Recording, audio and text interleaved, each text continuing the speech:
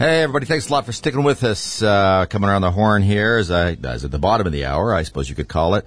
We're back, and I got kind of lucky here. During the break, I was able to get Joe O'Dea on the line, who you should know. If you don't, you're living under a rock, and you need to turn that rock over and get out from under it.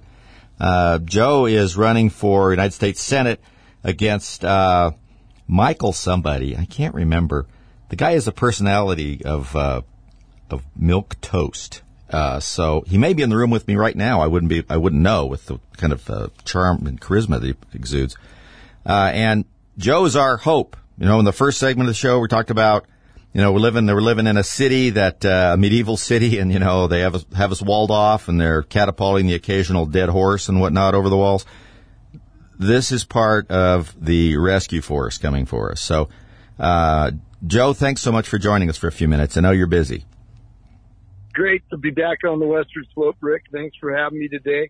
Love it over here. We've got a great race going right now. I can tell you that we're within the margins, and you can see that they're a little nervous in Washington. They've pumped $30 million worth of PAC money into the airways, trying to lie, cheat, and steal their way back into the Senate. And my wife and I we're plugging away. She's giving a speech here this afternoon, and I'm out running around as well.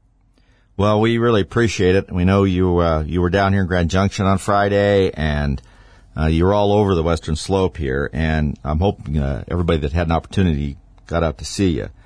And you folks out there, this race particularly. I mean, I know I beat this drum, but it's about turnout. So not just you, but making sure everybody else votes as well. And I mean, I actually walked my ballot over yesterday to stick it in the ballot box outside of the clerk's office. A young fellow from Facebook tried to wrestle me to the ground, but I managed to get away from him and get that ballot in there. You know, they want to harvest them, and what I worry about ballot harvesting, which we have in Colorado here, you know, 10. You can take 10 of other people's votes for some reason.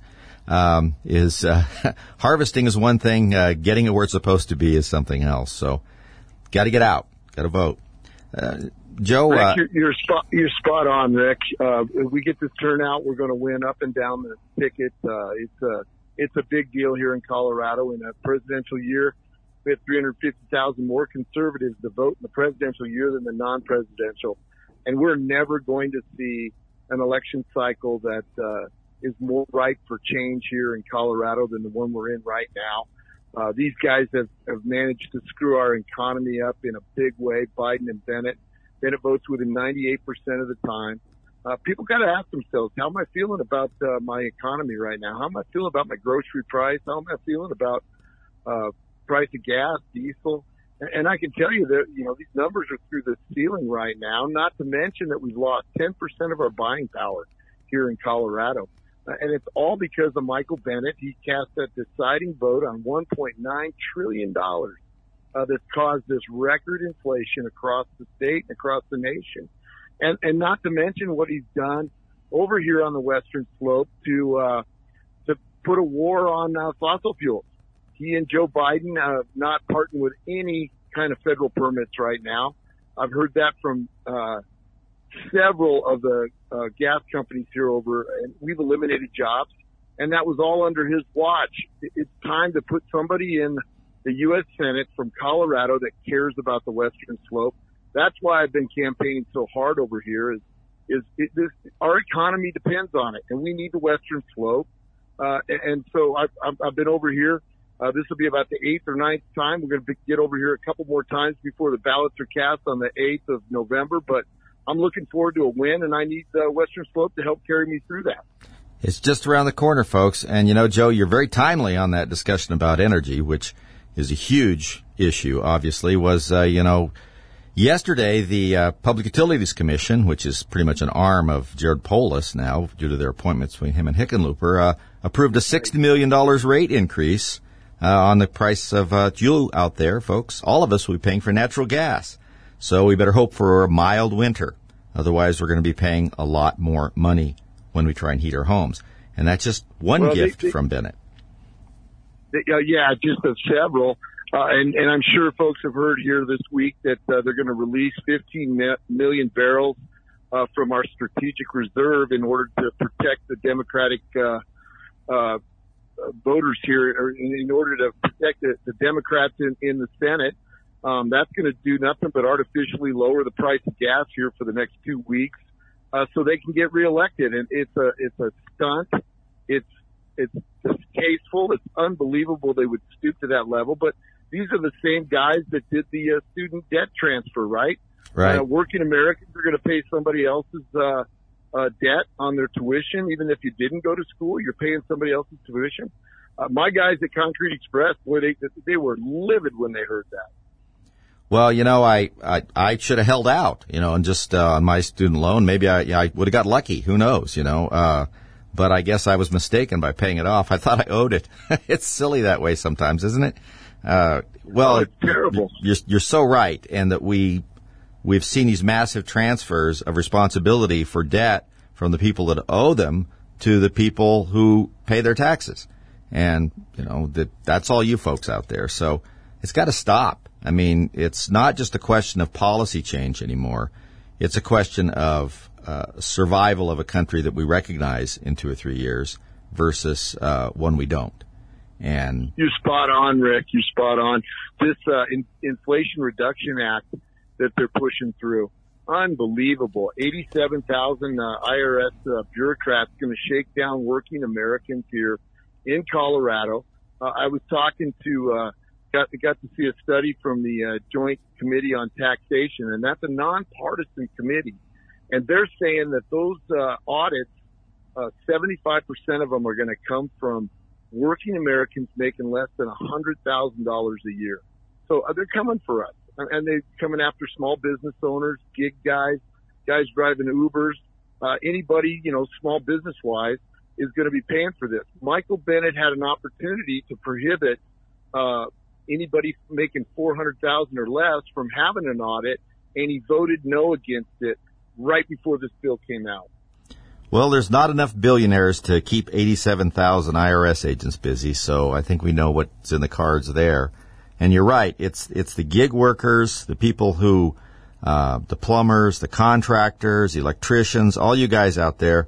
The IRS, under this administration, has become convinced that you're holding money back, that these small businesses, you're taking cash, you're doing this, you're doing that, and you're not paying your taxes. That's where the audits are going to start coming.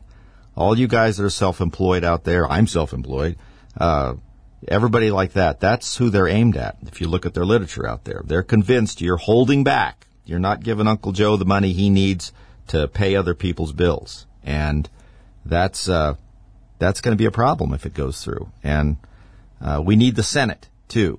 We don't just need the House. We need the Senate.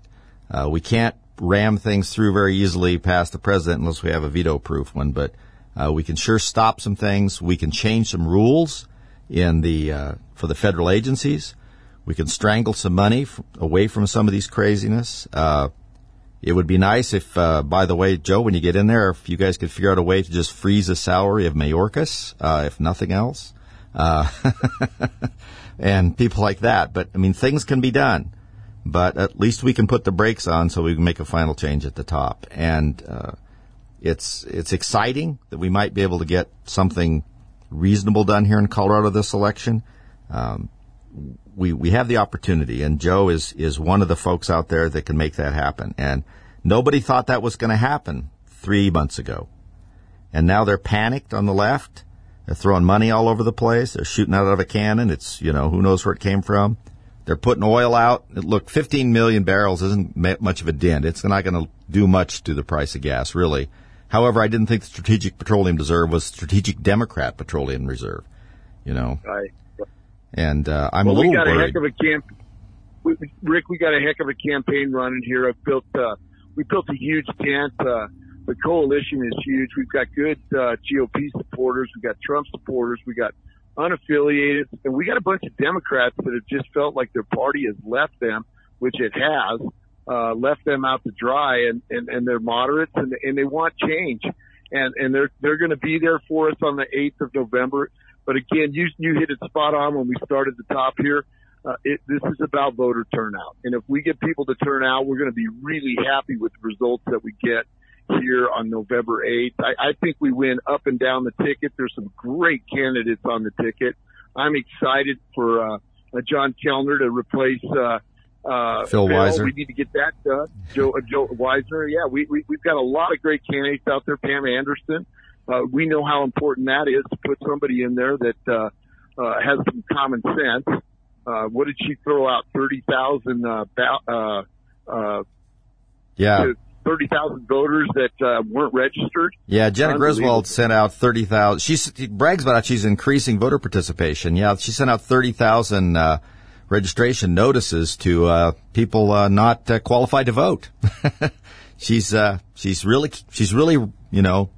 growing the base. So it's got to stop. And Joe's right. And so we have the opportunity to turn out en masse this time. And it's embarrassing in the state of Colorado, even what people will tell you. It's not a blue state. It's at best a purple state. But it's embarrassing to have all our statewide offices and our, the majority of our federal offices in Democrat hands. So I look at Michael Bennet and I'm embarrassed. He should have not won the first time he stood after he got appointed. And he snuck in there at a Weasley time, and now he's got to go. So, and Joe O'Dea's the guy to get it done. We're going to give him a retirement program here on the November 8th, and I'm excited about it. Like I said, we'll be back up here in Grand Junction here a couple more times before we turn in the ballots.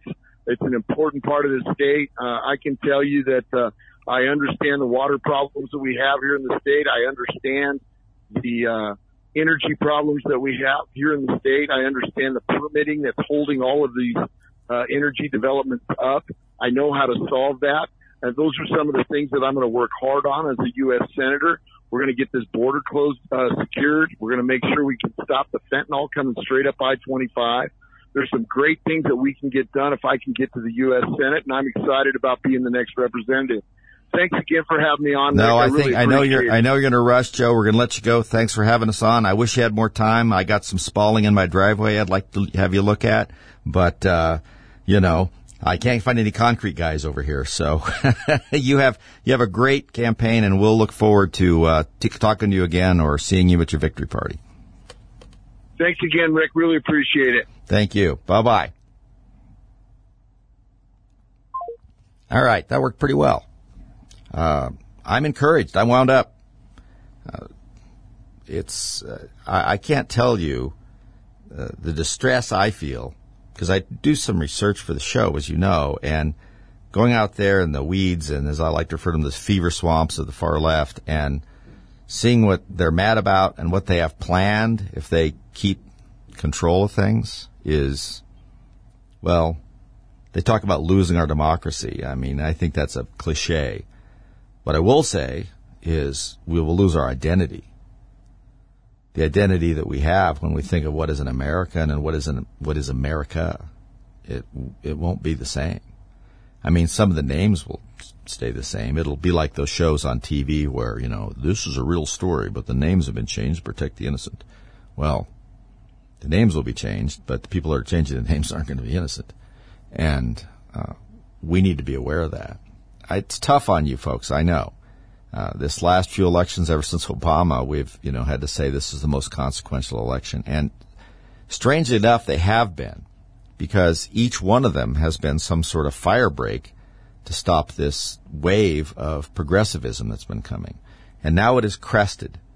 Now it's crashing against the harbor gates and out there, and it's got to be weathered and then pushed back, because that's what it's been coming. We've been fighting it. We've lowered the wave as much as we can. And think about this. We have been successful, and many people out there, and myself included, are very unhappy with the results of the 2020 election. But when you go back and consider what happened in Congress, it was good. Not great, but for the most part, the fact that the Republicans picked up seats in the House, on a presidential election like that, usually they lose seats. the fact that we managed to at least hold on to the Senate half and half when we had those disastrous results in Georgia, especially. That was the real killer. And now Ralph Warnock is neck and neck with Herschel Walker. And the math out there for the Senate is tricky. You know, the Fetterman-Oz race, people think, they get confused. You forget that Toomey, who is a Republican, held that seat. So if Oz doesn't win, we lose a seat. Okay? And that means we have to pick another one up someplace out there just to stay even again. So if we lose Pennsylvania, and we need to have Laxalt win in Nevada, which is, I think, going to happen, pretty sure.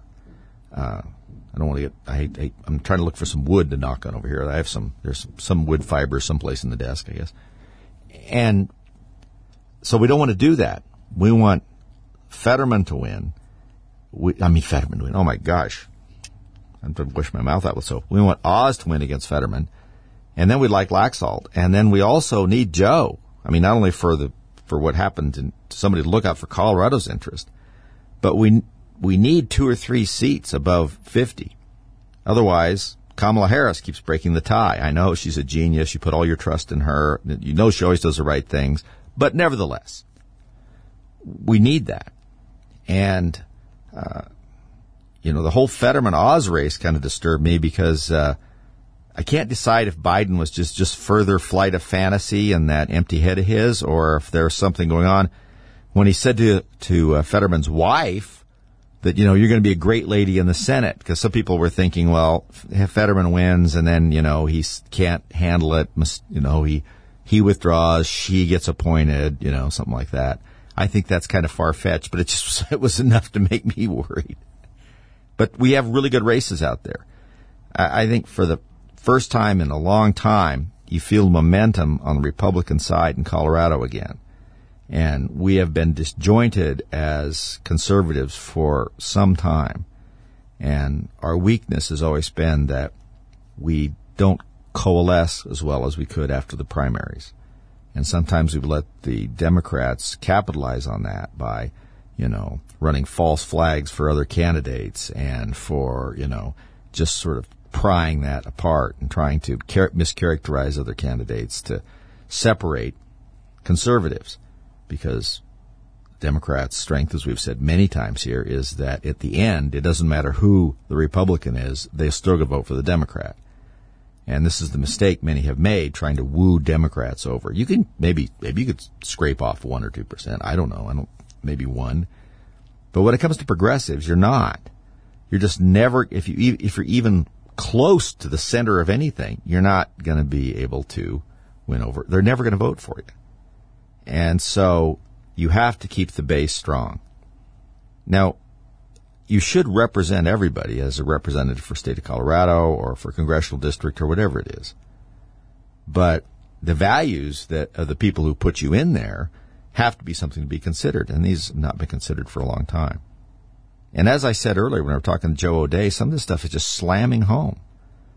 The money in your pocket is getting smaller every day. I mean, it would be nice if it actually shrunk. That way you'd be able to see it, But the dollars in your pocket are smaller now in terms of their purchasing power than they were a year ago. And they're smaller now than they were last month. And next month, they'll be smaller than this month. That has to stop. Inflation doesn't just harm economies. If you have enough of it long enough, it brings down economies. It creates unstable governments. I mean, ask any of these places. Venezuela. I'm trying to think of, there's 2 or 3 others that are really out there. One of them has escaped me. It's the old Rhodesia, and it popped out of my head what the name is now for some reason. I mean, they're extreme examples, but you have $1 million denominations to go to the grocery store with. And by the time you get there, the price of things have went up. That is the obviously outside.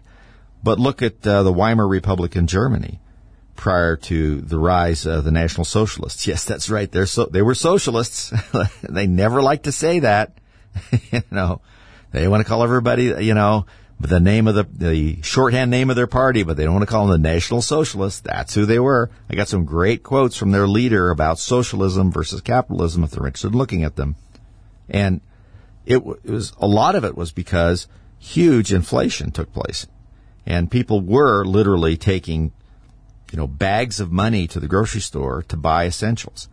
And that can happen. And it doesn't appear that the people in power now care about that. And I've become worried, and I've said it on the show before, that they no longer want to tinker with the economy and fix it, but fix it in their way. There's a lot of them that want to crash the economy, crash the country, crash the system. And then they think they're going to rebuild it somehow in some bizarre socialist, commune kind of way that's never worked throughout human history. And what happens when you try and do that, and it's happened and tried in history, is you turn out with a terrible situation. Usually a lot of violence and a complete loss of economic power. The violence comes from all the turbulence in the society. It's something you don't want to see yourself involved in. And that appears where a lot of the people on the far left think they want to go. They want to go with the whole thing's crashed, now we get to rebuild it. So a lot of these policies out there that we think, well, surely they'll see they're not working.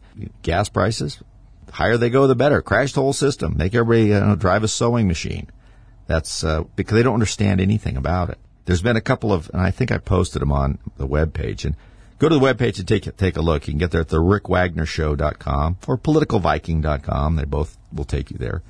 And I know I posted a couple of stories there. One of them about this, the fact that people have been taking some of these used electrical vehicles in to get new batteries. Found out they were $15,000 on a 5-year-old car. They say nothing about their unreliability. And one of them, the new Hummer out there, pickup truck, takes 4 days to charge off your house unless you have a higher voltage hookup. So you got to vote. See you next week.